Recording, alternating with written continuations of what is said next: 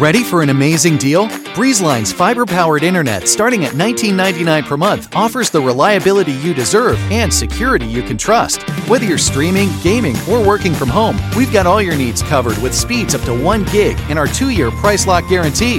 This deal gets even better with 2 free months of internet, free equipment, and free Wi-Fi your way to protect against cyber threats. Act now. Terms and conditions apply. Offer expires July 8th, 2024. Learn more at breezeline.com.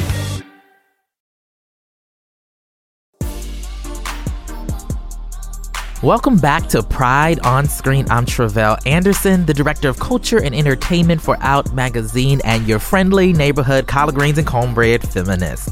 I'm taking the month of June to look back at monumental moments in film and television for LGBTQ plus characters. Over the course of this mini-series, I'm taking 4 episodes to discuss the representation of gay men, lesbian women, bi plus folks, and trans folks with some of the most premier LGBTQ plus minds you need to be paying attention to. Last week, we covered the representation of gay men. I wanted to start with gay men because they have been the most visible in film and television, with those characters experience the widest range of the types of characters we see. But let's be real, it's a whole bunch of white men for the most part, and we need to diversify that still a whole lot more. As a reminder, 18.2% of major studio films have an LGBTQ character, and only 8.8% of characters as regulars on broadcast scripted series are LGBTQ. That info comes to us from GLAAD, the leading LGBTQ media monitoring organization. Now, this week, we're making room for the ladies, zeroing in on lesbian representation, which I guess we should say is finally on par with gay representation, numerically speaking, of course, when it comes to film portrayals, right? But on TV, gay men still take up entirely too much space, with 42% of LGBTQ characters being gay and only 25% for lesbians. I am joined by 2 ladies that know a whole lot more about being lesbians than I. Trish Bendix, former editor of AfterEllen.com and Into Magazine, and Karen Thompson, co-host of the podcast Waiting to Exhale and a media studies professor at USC. We break it all down and reflect on the good, the bad, and the horny. Enjoy. All right, thank you, lovely ladies, for joining me. How are you doing, Trish? Great, thank you so much for having me. Thanks for being here. Yeah. And lovely Karen. Hey, Tre'vell. Hi, Trish. Hi. Thank you both for joining us. We're talking about wonderful lesbian representation on screen. My first question for both of you is, who's that first character or that first person that like you remember connecting with in media, on a film, in a television show, wherever? We'll start with you, Trish. So as a femme presenting person, I remember mostly seeing lesbian depictions as sort of like the butch, bulldaggery, negative sort of portrayals when I was growing up. And so there was never anything in it that I saw that was for myself outside of like a Ring of Keys sort of like, but in a fascination kind of way where I was like, oh, that's interesting to watch. And, you know, there was some sort of connection, but I never really saw myself per se until, and then I remember consuming other LGBT media like Queer as Folk, but not connecting with those lesbians either because I thought that they were so awful. I really did not like them. So it wasn't until actually I saw Jamie Babbitt's But I'm a Cheerleader, and I never was a cheerleader for the record, but Natasha Lyonne's character was very sort of like high femme, unaware of her homosexuality until she met someone that was, you know, androgynous. I don't like Sinead that way. Which way is that? Clothes? We weren't doing anything. Doesn't matter. Why are you freaking out? I'm not supposed to like you. Like a little slightly more masculine of center, but Clea Duvall was so hot to me in that movie. Like, and I know that's a lot of lesbian awakenings for a lot of women my age. I'm 35, so I think of a certain generation. Clea Duvall played that in The Faculty as well, like a movie where she wasn't even gay, but like she had that vibe. So, right. But I'm a Cheerleader was the first time that I remember, also because it had, because it was satirical, because there was a sense of comedy around it. It wasn't just like completely tragic. I just really connected with it, and I felt that was the first time I felt kind of like hopeful about, you know, being a queer woman. Lovely. Karen? Well, this will betray my age, which is a significant gap from where Trish begins. And I'm 45, actually. So I have a solid decade of trashy entertainment. Great. As a buffer. Actually, you know, I state my age because I sort of came of age in a moment where we took so much pleasure in all the insinuations of queerness, or at least the kind of tingles that you get from things that weren't necessarily made so explicit, but that did in some way like call you. So the first person who I gravitated towards, that I have any memory of gravitating towards in any erotic way, was Sabrina from Charlie's Angels. Oh. Kate Jackson. It is no wonder that I am married to a brunette woman today. So I was like, why do I find her so fascinating? and I used to, at the same, and this was in the Philippines that I was watching these shows, watch Chips at the same time. So I guess as a butch presenting person, one of my first like places of cross identification was Paunch from Chips. Oh my God. So Eric Estrada. Yes. And so you can imagine the / fantasy possibilities there. But also, I have to say that it, more explicitly, even though still unstated, was Jo from The Facts of Life. So you're Nancy McKeon, again, that kind of like with her loose necktie from prep school, constantly, like in this tension with Blair. Again, this says a lot about my erotic formation, probably. Intimate friendships. Exactly. Yeah. Intimate friendships, but even just like, Blair, do you need me to take care of that for you? That's totally where I think, I mean, I guess I was still sort of functioning in that world where, you insinuate yourself into the story and it becomes a part of your sort of fantasy projection. And then I remember, like many people my age, the first time, for some reason, late night on somebody's cable television, scenes from Personal Best flashed before me. And I was like, wait, are they touching each other? Are they kissing? They're not just sweating and doing sports in the way that I'm supposed to be like, oh yeah, I get what's happening.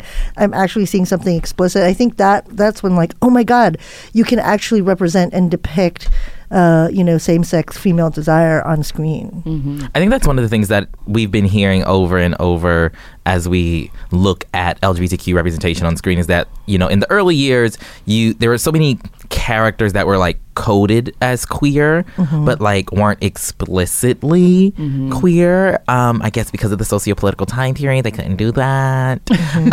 But in my research for this episode, I was trying to look at like, the oldest like moment, the oldest first lesbian character. And I stumbled on this website that claims to basically like track all of that up through 2017.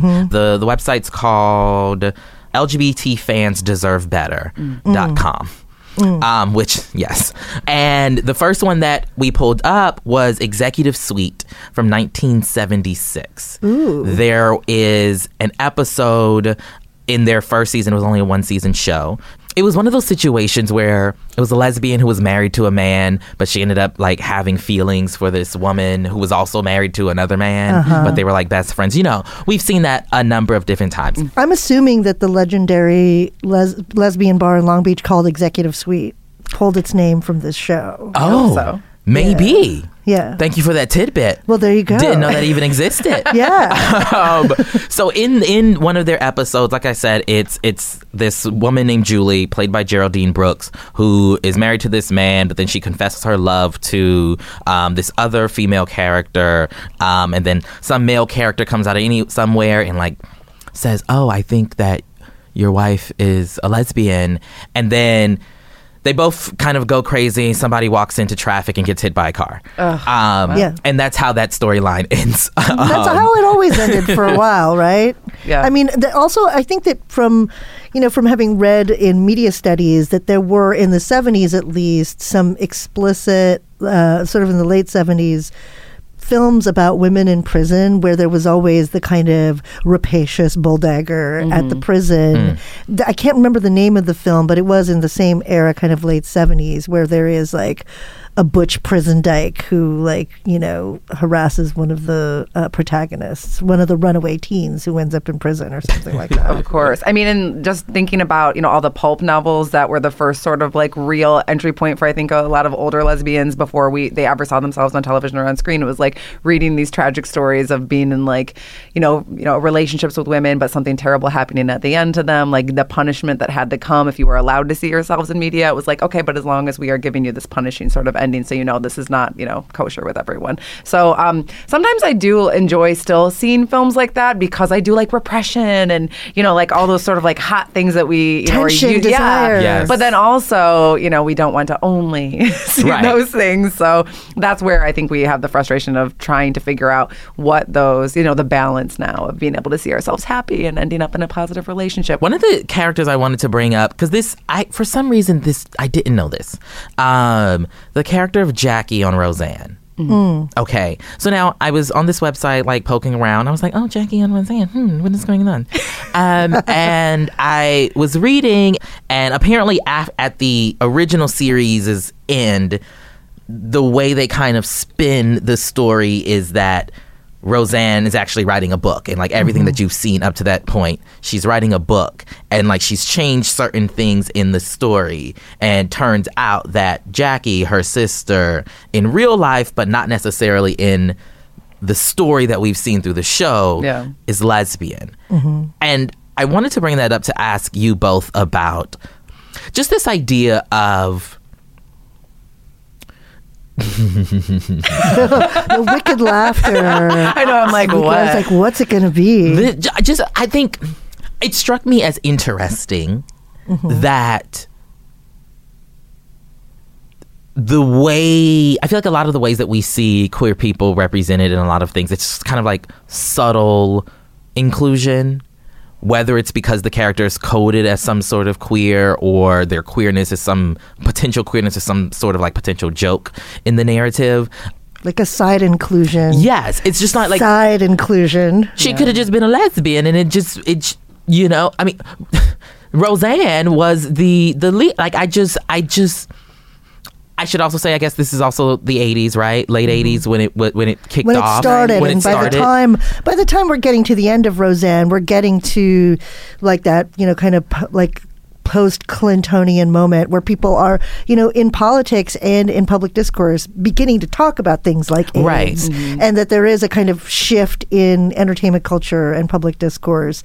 Although I think it's kind of funny. I like to think that maybe Roseanne's writing of or kind of writing over Jackie's lesbianism is kind of like a nod to Ellen, which shared the same network, which for so many seasons also you get to see, because that was part of the Laurie Metcalf's character. That's part of her shtick on the Roseanne sitcom, is that she was just like had this terrible time dating men, right? In the same really awkward way that Ellen for so many years on her own sitcom just had these very, very unconvincing and awkward dates with so many dudes. Right. I know you wanted to speak about Northern Exposure and one of their episodes, the Sicily episode from every early opportunity 90s. I get, I try to talk about this episode of television because it is like turn of the 20th century, like, these like kind of society lesbians in like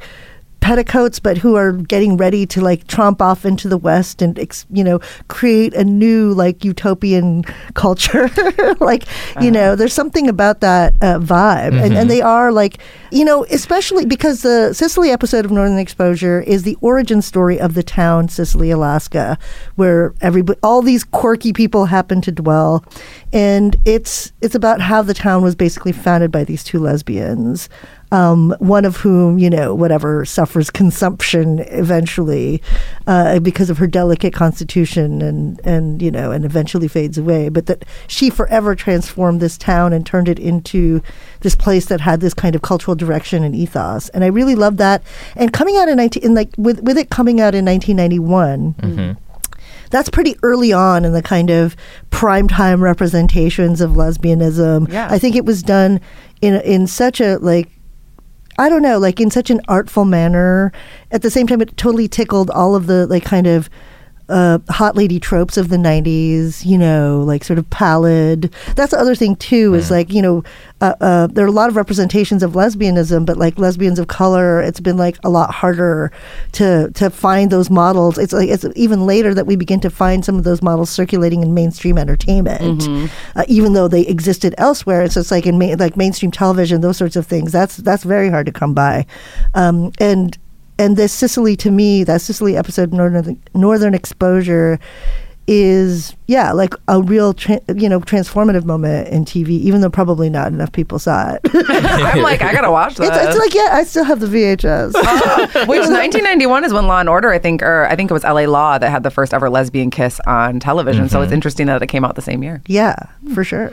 One film that I think we have to discuss is Set It Off, which, it's a 1996 film. It starred the legendary Queen Latifah, Kimberly Elise, Vivica A. Fox, Jada Pinkett Smith. And they basically play these four, best friends in the hood who decide that they're going to rob some banks to, get out of their particular circumstances. And it was legendary, I think, in this conversation because Queen Latifah plays this, she was this butch lesbian who has a female partner, right? And it's just, like, no one, it's not a problem, right? No one is having an issue with her in this particular context. I just really love it. As someone who's attracted to masculine of center women, that was like the first time I'd ever seen someone that really, I mean, she definitely has a tragic, like, no spoilers, I guess, but if you haven't seen it. If you haven't seen it by now. It's over 20 years, folks. Yes. I know, but so, I mean, but she was a part of her friendship group. She was accepted she had people. Like, most of the time, it's like, no offense to Leah DeLaria, but she often plays these people that are sort of like, okay, I guess we'll allow her to be here, but she's kind of gross and she's making women feel uncomfortable. But Cleo wasn't like that. Right. Cleo was a part of the fabric of her group. She had this hot girlfriend. Yes. Like, she was such a stud. Yeah. So I thought she was just so cool and so hot. So that to me, like, definitely stood out among what you were just saying. But I mean, that time, so I was pretty young in the late 90s, but I remember watching those things after I came out around like 2005, going back and sort of revisiting those things that maybe I'd watched without knowing I was queer, and then, being able to sort of find that I had that in me at that point, but didn't really know how to, to figure that out for myself. So I still love Set It Off. If it's on TV, I'll still watch it. Let's play the trailer for Set It Off because it's everything. They started laying people off. They was paying folks $15 an hour at that place. That's good money. $15 an hour, I'll be old. What I gotta do, sir? I wish we could just get out of here. Hey, Darnell, I didn't know you had an account here. We're gonna have to let you go. The fact that you knew the perpetrator doesn't sit well with us. Do you know Lorenz and them got away with 20 grand? That's what we need to do. Rob a bank. That's stupid. Ain't nobody over here gonna be robbing no bank. We gonna end up dead anyways. Maybe that's the way to go. Firing off a nod. You're just taking away from the system that's doing us all anyway. Well, what if something goes wrong? What if somebody gets hurt? Let's do it. All right, check it out. Y'all can roll with that right there. Well, we ain't robbing stagecoaches. I need something I can set it off with. I ain't feeling this, Frankie. This ain't right. Okay. They seem to know the inner workings of each bank. Their MO is in and out. Please do not be misled by the fact that these four bandits are female. $12,000 in 90 seconds. We said once to get us enough change to get us up out of here. You ain't getting far on $3 grand. Don't make me get ugly up in here, ladies and gentlemen. All these women run together. Getting in way over their heads, aren't they? Let's go!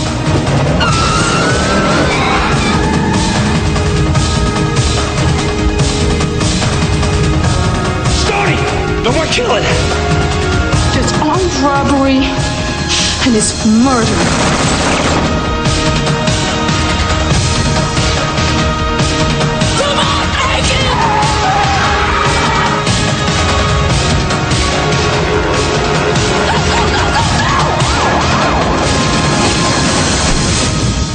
Is it ours? Yes.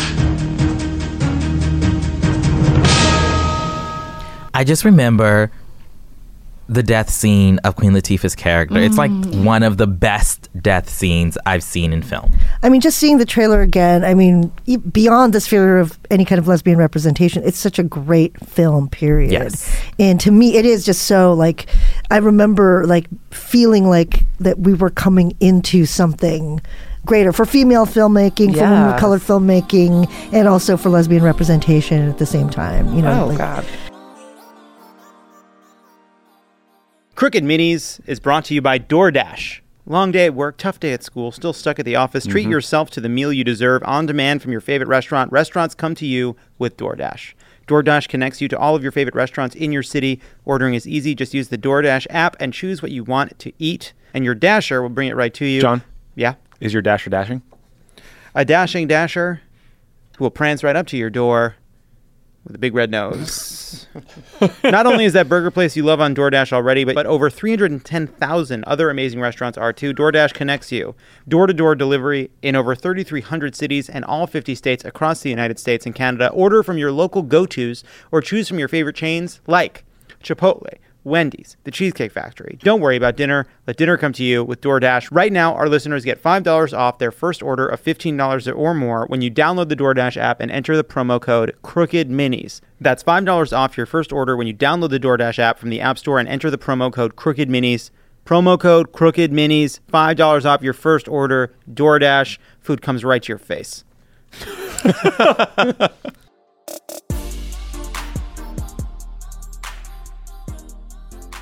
I don't think this is a good idea. I want him to apologize. Please, don't apologize.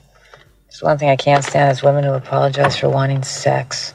Bound from the Wachowskis. I know you and Trish and I, we've had conversations about Bound before. Talk to us about, describe for what Bound is about. Oh my gosh. And what you love about it. Well, so Gina Gershon she's just like this white tank top wearing plumber artist, I think, or just like she paints houses, or I don't remember, something like that. Perpetually duck facing, by the way. Exactly. But she plays this masculine of center kind of tough butch, but with like a little bit of a longer haircut. I think that was probably what was allowed back then. But she and Jennifer Tilly is this like super high femme, super sexy, married to or engaged to some like mob boss guy who, they decide to basically steal all their money and make a run for it because they immediately have this chemistry. It definitely is sort of like the pulp novel-y sort of feeling to it. The Wachowskis do such a great job, and also what I really want to credit them for is they have the hottest sex scenes because they brought in Susie Bright as a sexpert to show them, because they did hire two straight women to do show what lesbian sex is in one of the most mainstream depictions. I mean, I remember seeing Bound, the cover at my local Blockbuster, and that being, what is this? That's lesbians. That was my first sort of real, a lesbian movie, but they were not lesbians, obviously. So you want to get it right. And that's how, any lesbian that watches a lesbian movie will tell you if you're not doing it right. Like when you watch Blue is the Warmest Color, people have many opinions about that sex scene. But Bound, I think, was really successful because they did bring in a lesbian sexpert to sort of orchestrate what that was going to look like. And the Wachowskis, of course, were at the helm. And so I loved that film also because it did have a positive ending. It had some comedy to it. It was like a little tongue in cheek. It was sexy. Yeah, it was really sexy. I haven't seen it since it originally. I think. I know that I've seen it at least once since it originally came out, but I like to kind of have that memory of seeing it during that moment preserved in amber, because I'm like a little bit scared to actually revisit it just because of like the aesthetics of the moment and like that particular look, and now Jennifer Tilly's a professional poker player, the whole thing.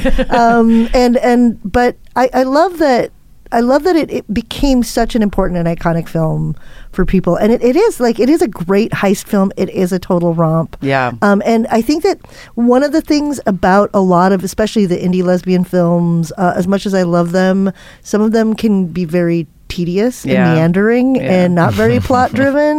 Right? And so you're sort of like, yes, I'm appreciating and watching this bit of meandering lesbian art or like independent cinema. But the thing about Bound is that it just like really tapped into like the best kind of genre stuff. And it was such a pleasure to watch. And I think that for many, especially I noticed for people of younger generations, that's one of the first films that they'll turn to and say, like, that was the movie. And I remember like, wow, that was so hot. That's what did it for me.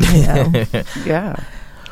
In this conversation about lesbian representation on screen, we've got to talk about our sister Ellen. Let's play this quick clip of this is the clip of her character coming out as gay on the TV show. Why can't I say the word? Why can't I just say I mean, what is wrong? Why do I have to be so ashamed? I mean, why can't I just... Susan, I'm gay. That episode airs the night after Ellen does an interview with Oprah, in which preceding there had been weeks of like speculation. What's happening on the show? There's something. Ellen might come out. Then Ellen does the time cover, and she herself comes out, and then the character comes out all at once. It's this moment that is happening. And I was reading somewhere that they call it the name of the episode is called the puppy episode. And it's called the puppy episode because when they were having conversations about having the character come out, an executive was like, why does she have to come out? Just get her a puppy. And so like that's why they call it the puppy episode. But it was seen by an estimated 44 million people, nearly 3 times the show's usual ratings, and it was like a landmark moment. What do you both remember about that time period and what was going on? I was in graduate school, and I remember the big lead up, already. And I think that I was at the point where I was in my early to mid 20s, feeling very jaded about life and everything. But I do remember I kept the Time magazine cover because I had watched Ellen before even I came out, right? Before even I was self-aware of my own sexuality or willing to acknowledge it. And so to me, it did feel like this tremendous turning point and this coming to fruition of all the things that we've been talking about kind of building in the early 90s. And especially because it was a moment where so many high profile female celebrities were coming out, from Katie Lang to Melissa Etheridge, Indigo Girls, not that they really had to, but they did. And so to get someone as big and with such a platform on primetime television as Ellen to do that. I still teach this historical moment to my students in my U.S. pop culture class because, and we talk about the different reasons. Some of them are pure and joyful and wondrous. Some of them are a little more insidious and have to do with the culture industry and, that there was, at that point, an acknowledgement that there was such a thing as the gay dollar that you had to, go out and get. And, on the heels of having so many kind of weird representations of lesbianism on sitcoms like the lesbians on Friends and Their Wedding and that kind of thing, it was nice to have somebody lead the charge. And just it's finally, also, it's just to see her feel so relieved. To come out in that moment is very touching still to me. Yeah, it was like she was getting to write her own narrative and perform it in the way that on shows like Friends or even Seinfeld or all these really hot 90s sitcoms that would play around with a lesbian character or lesbian characters but still kind of make jokes of them a lot of the time. They were not played by actual gay women except for Newt Gingrich's daughter that officiated the wedding. She was openly lesbian. But, Ellen got to do it herself on her own terms, at least from, what we know. Obviously, there was some behind the scenes things where people were trying to, orchestrate as much as they could of it. But they ultimately, allowed it to go to air. And shout out to Oprah and Laura Dern as well for gay rights, always. Clearly, Ellen had a huge backlash after that moment. So, a lot of respect for her having been able to come back from it. But when it first aired, I was 13, so I was kind of young and I didn't realize I was gay yet, but I do remember it. I do remember it happening, and I'm lucky that I grew up in a home that was fairly liberal and progressive, so there wasn't any negative talk around it or anything. I remember just it happening and being like, oh, that's cool, and not really getting the complete significance of it until I did realize my own lesbian identity later. But I always have found it quite interesting that Ellen uses the word gay for herself. Yeah. That she sort of establishes that there was an aversion to the use of the word lesbian for a while. Even though I was I love it, loved it then, love it now. But I know people have issues with the word. She was very adamant about talking about gay being her preference, and I think that gay seems somewhat even strangely more innocuous. Yeah. Right? Yeah. And the yup, I'm gay. Yup, I'm too gay. Right? Yeah. When she gets canceled on the cover of Entertainment Weekly. I mean, that's the other thing too. I'm just the lesbian became, it remains to a certain extent, a kind of dirty word. And a lot of queer female celebrities and explicitly lesbian celebrities don't necessarily always use the word. Yeah, when it's Lesbian Visibility Day, you'll be hard-pressed to find actual women who identify as lesbian, whenever especially if you're at a publication that's like, oh, let's make a list. And you're like, okay, there's seriously like 10 of them, and most of them are white. You have like a Wanda Sykes to add to that list, and that's about it. There's really not a lot of them that openly, like a public figure status. I mean, I don't even know. Honestly, I don't think I've ever heard Robin Roberts say lesbian. I search for that. Actually, Lena Waithe has been one of the few that will actually use the word lesbian as well. Mm-hmm. But I pay attention because I'm very curious to see how this is going to, keep going for younger generations. Who I have conversations with friends all the time who say I identify as a lesbian, but I don't like using that word. I just don't like the word, and I'm like, why? What's wrong with the word? What is wrong with the word? It's just a reference to like Sappho and Greece and like the Isle of Lesbos, which exists in real life, people. Yeah, I think it's just there's become negative connotations of it, whether that's like from within the LGBT community where people assume that means that you're very exclusive and that means you're biphobic or you're transphobic or and you're humorless and you're dour. Yeah, lots of negative stuff. Like it's limiting. Things that like I feel usually gay men don't have to deal with as much that gay women do. And so using a word like lesbian to some people just immediately makes them sort of cringe, and I hate that. And I try to investigate why that is, because I don't know why, but I've never felt that way about it. I understand how sometimes it can be used that way, but I identify as like lesbian, dyke, queer, gay, all the things that fit me. I lean into les, and I definitely want to bring back hashtag Leslie, because that was the word that was like thrust at me as an epithet long, even just for being like tomboyish or gender sort of nonconforming as a kid. And, in the 80s, you're such a leslie or whatever. and I feel like there are like films that do that as well, right? Where that's like... That's the ultimate shame when you hear like some version of it. But I'm just like, you know what? Leslie sounds kind of cute. Yeah, that brings up a point for me too. Is in the Todd Solondz film Welcome to the Dollhouse, Heather Matarazzo, who is actually an open lesbian now. When she was in that movie, I remember them. Girls would come over to her at the lunch table and she'd be sitting by herself, and they'd be like, "Are you a lesbian?" That's like the first couple of times that I'd heard that was like in films being used towards someone as something negative, as an insult. And so I think growing up, I probably had those same sort of things like in my periphery. Like I'm sure other lesbians or people that might identify as lesbians had seen that as well growing up, and maybe that to them like was an internalized lesbophobia that they don't want to identify with that specifically. And everybody has such an individual with labels anyway. But queer, which was such an epithet, like is so domesticated and commercialized at this point, whereas again, like there's not like you don't get like a les eye for the straight guy. You would not. You would not. But I would watch that. I definitely would watch that. And can I like sort of use that little joke to just say one thing I want to say about lesbian representation, which I repeat on whatever platform aside from the Sicily, Alaska episode. I like to say that I think that the richest area of lesbian representation on television in particular right now is reality cooking competition shows. So Chopped and Top Chef have given us so many lesbian chefs. Yeah. I mean, like the whole chef world, right? But these reality cooking competition shows have brought us, people talk about the lack of diversity in terms of like gender presentation and lesbian gender presentation on TV. It's often like femme women with long hair, look really pretty, blah, blah, blah. But on Top Chef, on Chopped, you get tatted up butch women throwing knives around, people still sporting faux hawks long before they're supposed to, like that. So now that that's been phased out, but like long since they're supposed to. So I do think that there's something about that. There's something about like seeing the accomplished, skilled, kick-ass butch on the small screen on these reality competition shows. I was not expecting you to bring in reality television, but I'm glad that you did.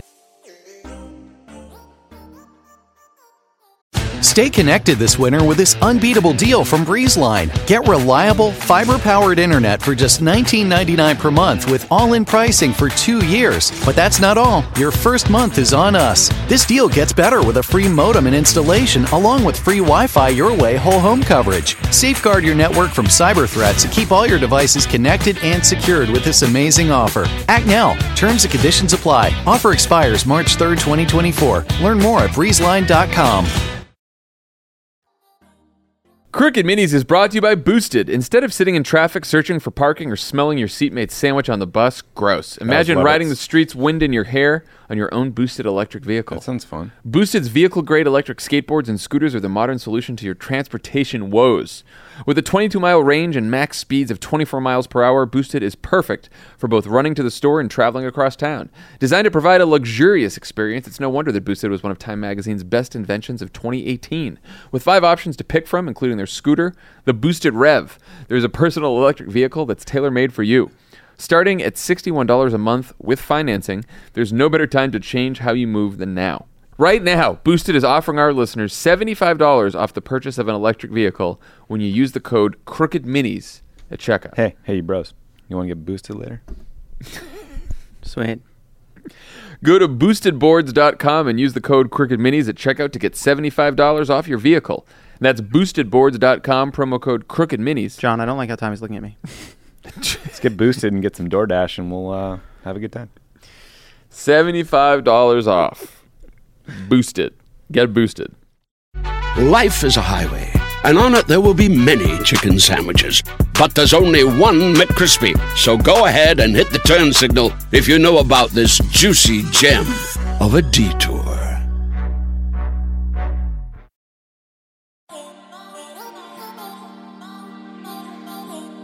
As y'all were talking about, the peculiarities around using the lesbian word, I was like, oh, this is a perfect segue into the L Word. Oh, yeah.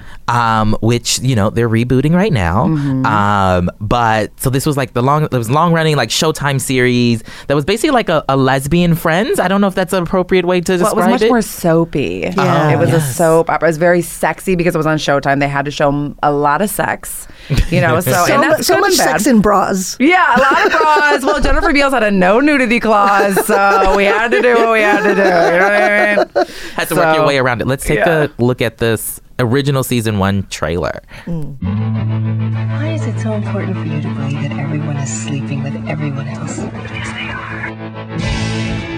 For your information, I'm looking for the same qualities in a man as I am in a woman. Big tits. What? Sexuality is fluid. Whether you're gay or you're straight, you just go with the flow.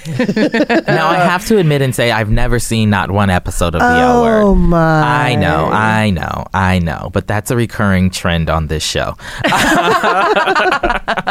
But what about the show for you all was like... I feel like a lot of people look back on the L Word as a positive overall representation of a variety of different type of lesbian women. But I could be wrong. Your faces are giving me some pause. It's mixed. It's mixed, but I think that I think that we all acknowledge that its significance, again, like in much the same way that, like, sure, there are a lot of things that we can say about Ellen, but like we acknowledge the significance of that moment. Mm-hmm. We acknowledge the significance of the L Word as this series, and also as a series that ran long enough to like jump the shark in so many different ways and so many, different iterations. And it you see the growing pains of being publicly lesbian or like dealing with lesbian stories on a mainstream platform. You see mistakes. You see like the terrible handling with certain aspects of race, with certain aspects around like transness, and also in terms of like just gender representation and diversity on the show. But it also was a delicious soap. Mm-hmm. It also was a tremendous melodrama, and the women who acted in it, like, they contributed something to like the way that we understood ourselves as queer people. The people from Friends, the TV show, aren't emblematic of every straight person, right?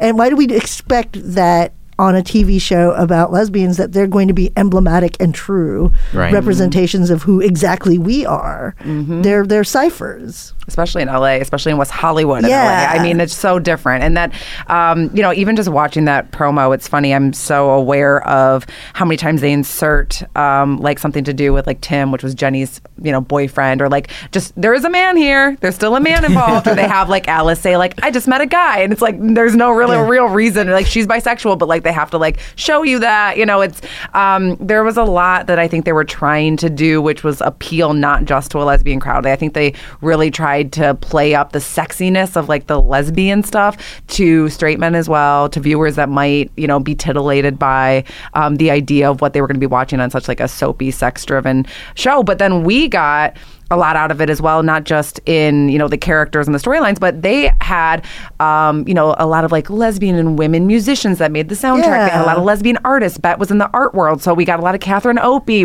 Judy Bamber's work in the title sequence. I learned so much about lesbian culture. I mean, they would bring up, they would do these little like nipple confidence or like bring up like phrases that I'd never heard before and kind of give them a description. And I'm like, I don't know if those existed pre-L Word, but they certainly do now because people use it as, like it's our vernacular. Like lesbians have the L word to draw from. Most of us have seen it. Most of us are aware of, certain characters or certain ideas that came from the show, and we can use that, whereas we don't have a lot of other shows that maybe we've all collectively experienced in that way. So that's what I'm appreciative of it for. But, they're definitely, the trans guy on it was fucking awful. And the show course corrected throughout corrected throughout its run in various ways too, where it realized that it had to deal with some class diversity, right, and also like the racial diversity or like lack thereof, and in fact in Alice's relationship with Tasha, the African American military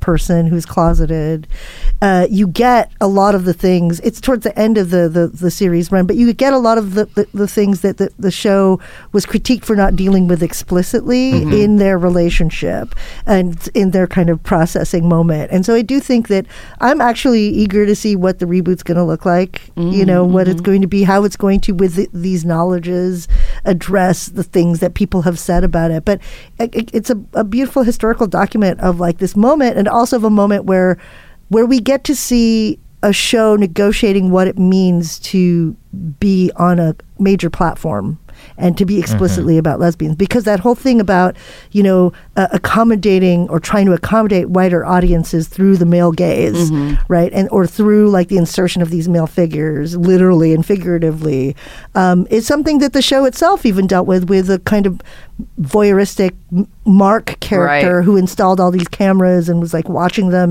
and so the show became self-aware and course corrected, and I'm only hoping that these many years down the road, it's a shame that not more shows picked up in between that version of the L Word and the new one about to come out. But hopefully, I don't know, hopefully things will change. Yeah, I mean, my major frustration, I think, is we've gotten more lesbian characters, we've gotten more queer women characters, but they kind of exist singularly in a group full of otherwise heterosexual people. And so the L Word was so fantastic because it was like us in relation to each other, which is so much of our lives. Right. We don't just exist, as like the one lesbian in a room full of straights. Like that's the opposite of my life for the most part. So it's like, here's my straight friend. So that was really disappointing to me. I mean, I've always appreciated whenever there is lesbian visibility in other TV shows, but I think that's what's really missing. That's been missing since the L Word. And that's why Orange is the New Black, I think, kind of had a little heyday with that, because they were in prison, so they were forced together, So it's different when you're choosing to be around other queer women like yourself, So that's the difference. But one of the films that I wanted to bring up, because I think it kind of was part of this moment of like prestige indie film, potential Oscar-worthy lesbian representation, and that's Pariah. Oh yeah. Written and directed by Dee Reese. Let's take a look at that.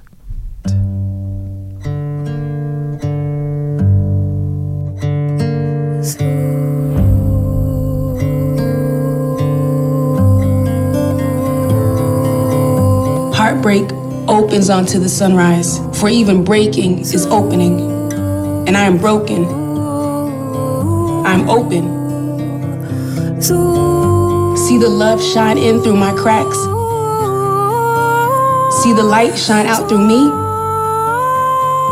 My spirit takes journey, my spirit takes flight, and I am not running. I am choosing.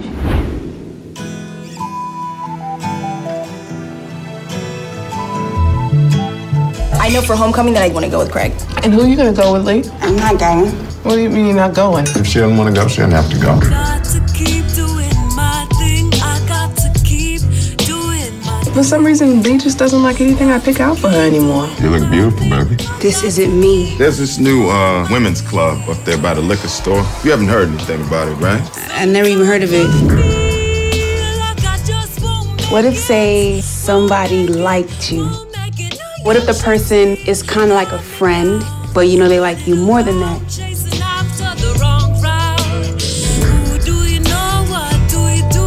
I told you, I talked to Alike. Everything's fine. Did you ask her? No, because I don't have to. You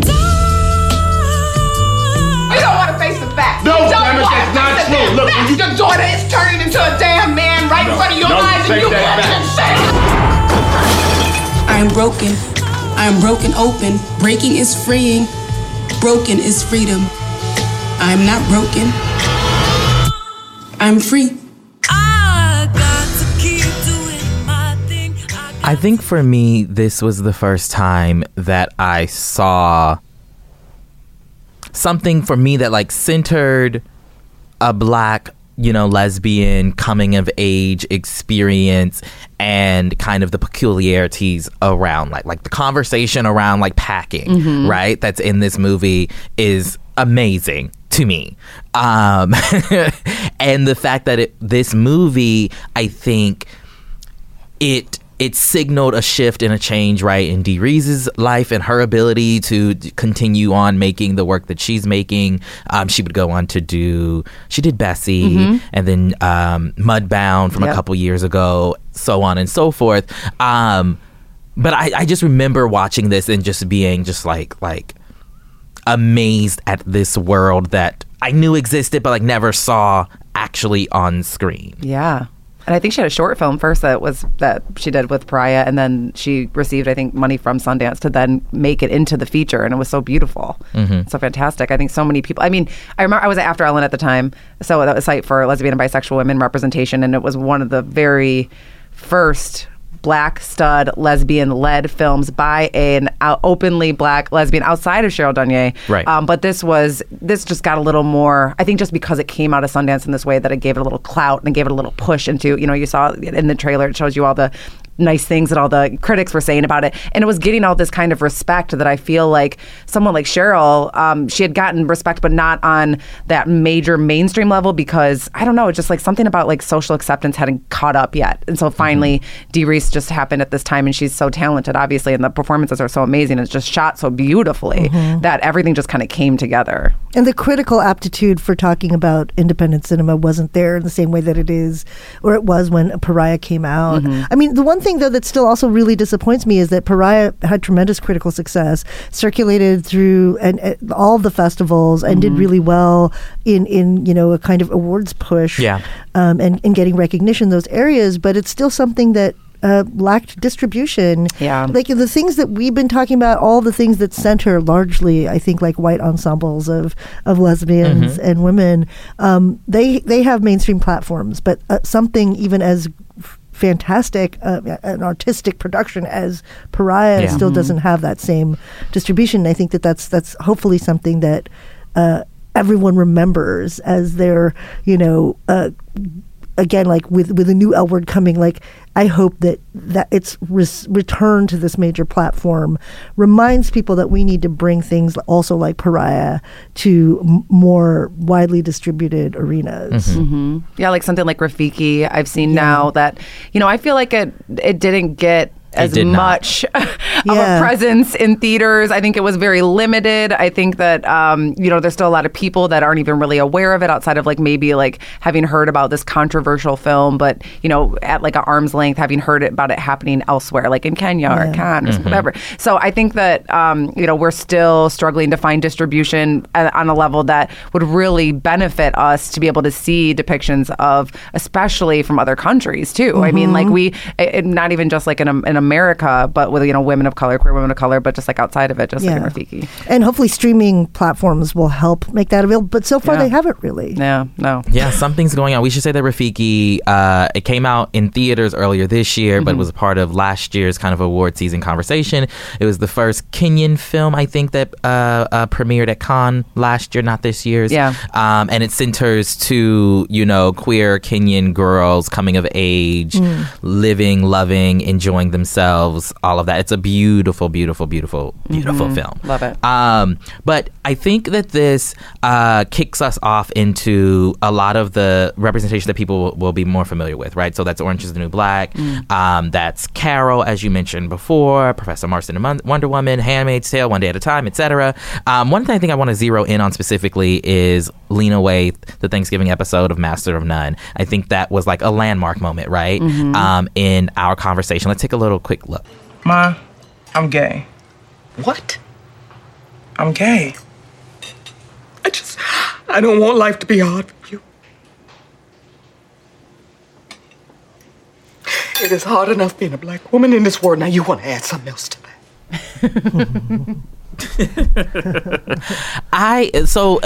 That episode would go on to allow Lena would win the Emmy, first black woman to win the Emmy for writing in a comedy series. And it would kick off, her having all these 12 million projects that we see her name on, from The Chi to she was in Ready Player One. She's going to be on Westworld next season. All of this type of stuff. But I think this episode, this moments and her seem to like signal a shift in lesbian representation, at least from my vantage point. I don't know how you two feel about it. Yeah, it felt like a really perfect moment on television, that whole episode. I mean, because I've throughout my life made an effort to see like kind of different cultural representations of like coming out or what it's like to be a lesbian, from like that Asian American movie Saving Face, or is it Asian Canadian? But to this Thanksgiving episode, which handled a lot of the kind of hard stereotypes about coming out in families of color and to mothers of color in particular, in a way that was so tender and that gave perspective to all of the different points of view in the context of the family. And yeah, I mean, it's and also the way that this episode was shot. I mean, every little aspect of it, from the technical aspects to the plotting to the character stuff. I mean, and also just, in terms of overlapping with a historical moment that I could understand, or pop cultural references that were so, like, also resonant with me. Just, I don't know. I felt really overwhelmed when I saw it. And I remember just, like, weeping when I saw this episode streaming for the first time. Yeah, it was just so well done. I think how it kind of like did the jumping back in time for, showing that even when she was very, very young, she was having these feelings. She was trying to consider what it meant, not just for her, but for her entire family, and knowing that she had to, repress that part of her, but then eventually have that hard conversation. But then also following that, all the yearly Thanksgivings that she then partook in with her family, bringing a different girlfriend around, how they might treat her, and how the eventual sort of acceptance doesn't come in a, like Angela Bassett being like, you know what, we're finally okay with you being gay, but just sort of like a nod to how she's evolved. Right. And I think that for so many gay people, I can speak for myself, like coming out, my mom, was surprised and had to have her own sort of acceptance period, just like I had to have, just like I'm sure, Denise, Lena's character, had for several years before you then tell someone else who might have been in denial, and then they need to have that acceptance period for themselves. And it might take several Thanksgivings for them to get there, but it is a hopeful sort of message eventually that, it is going to become, it does get better, as they say. And you figure yourself out, or sometimes you start to figure yourself out and then you lapse back into that, to dating really terrible people. Yeah, exactly. And your mom's like, not her. That's okay. Yeah. Where'd the other one go? Yeah. So I think one show that we need to bring into this conversation, because it is on right now, is Vida, which does kind of created by Tanya Saracho, and it has a lot of like queer Latinx situations going on. Yes, they have the hottest sex on TV. I will stand by that. I think they have the hottest queer sex on TV, and they have a fantastic lesbian character played by a non-binary trans actor who is so good, and they have basically this sort of, it's a neighborhood underground dyke bar in a way, like locals come, but then there's also like a lot of lesbians that have been coming there for such a long time, or otherwise queer people in the neighborhood, and they're sort of revitalizing it. these two sisters are revitalizing it in the death of their mother, who was secretly married to another woman. So there's just like a lineage of queerness that's being explored outside of, or in addition to, community, intersecting identities. They are supposedly gentrifying and whitewashing their own community because they are, relaunching their own bar. And so there's so many different things going on at one time, but they do it all so fantastically well in the way that it's, I remember I asked Tanya about, what's the season going to be about? She's like, it's about tourism within your own community and what that means. And I love that idea. Yeah. And even though, like, I think the first season had a kind of mixed response, some mixed responses from within the Latinx community, especially here based in LA. I think that, like the L Word did after its first season, now that it's been renewed up to 3 seasons, right? I think that the show is really growing into itself and really taking the kind of storytelling risks that, like talking about, tourism within, like, a kind of brown on brown violences in gentrification. And also, I just wanted to shout out, like, it's a show that's made by a lot of women and women of color, and in front of, again, and behind the camera, Rose Trochet, Carmen Cabana, the DP, and Ava Bukowski, who worked on Insecure also shot, like a lot of the show. So it's as a production, it's doing good work in addition to what we see on screen. Yeah, all Latinx writers' room. Yeah. I mean, like, that's incredible. The kinds of things that are now happening now, like, coming up, Tales of the City had an all LGBT writers' room. Yeah. So now these things are being allowed to happen finally. So it's amazing. So it's exciting. It's a great model. Yeah. My last question for you two as we wrap up. This is Pride Month. It is the 50th anniversary since Stonewall. As we're talking about particularly lesbian representation on screen, you mentioned that L Word's coming back. What are your hopes for where we will go from here in terms of representation of lesbians? I mean, this is my own personal thing. I, as someone, as I've mentioned, who is femme presenting and dates masculine of center women, like, I never get to lust over anybody.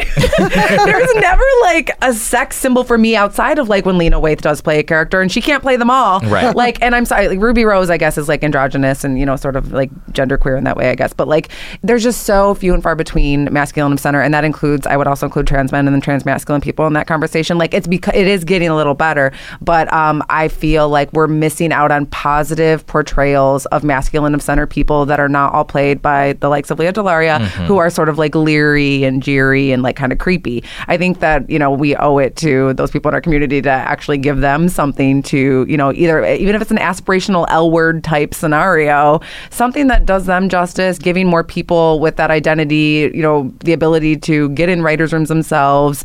I think we're still kind of far behind on that aspect. So I think, and that's something that I'd really love to see. But also, I think for the new L Word, it's called Generation Q, is sort of like the new added thing to it. So I think that we will see more intersections of identity on that show. I think we'll have, like, people that are not white and, people that identify somewhere along the spectrum. I read the pilot, but I'm sure they've changed things, so I'm not going to say it. But I am hopeful that this new generation will see lesbian characters that also identify themselves as lesbian, in addition to people who identify otherwise, because I think that's important.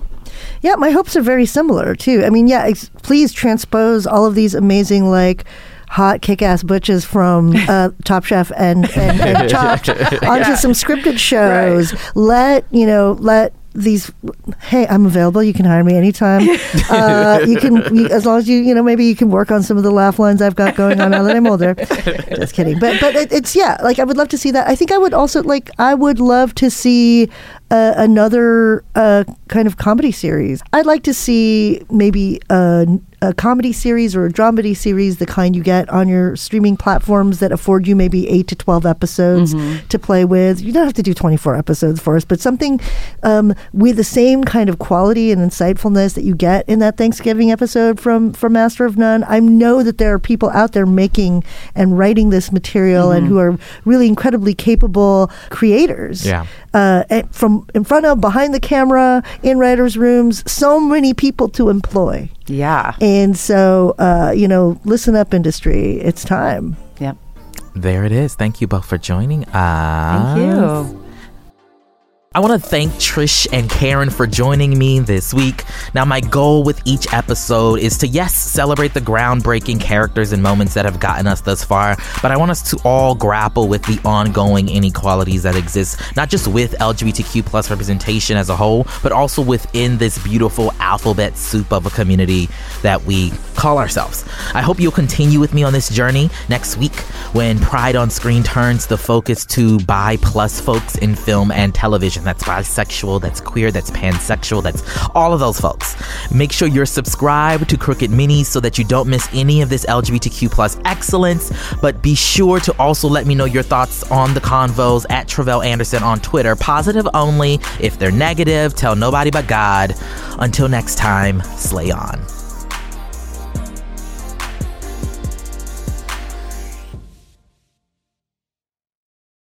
Life is a highway, and on it there will be many chicken sandwiches. But there's only one McCrispy. So go ahead and hit the turn signal if you know about this juicy gem of a detour.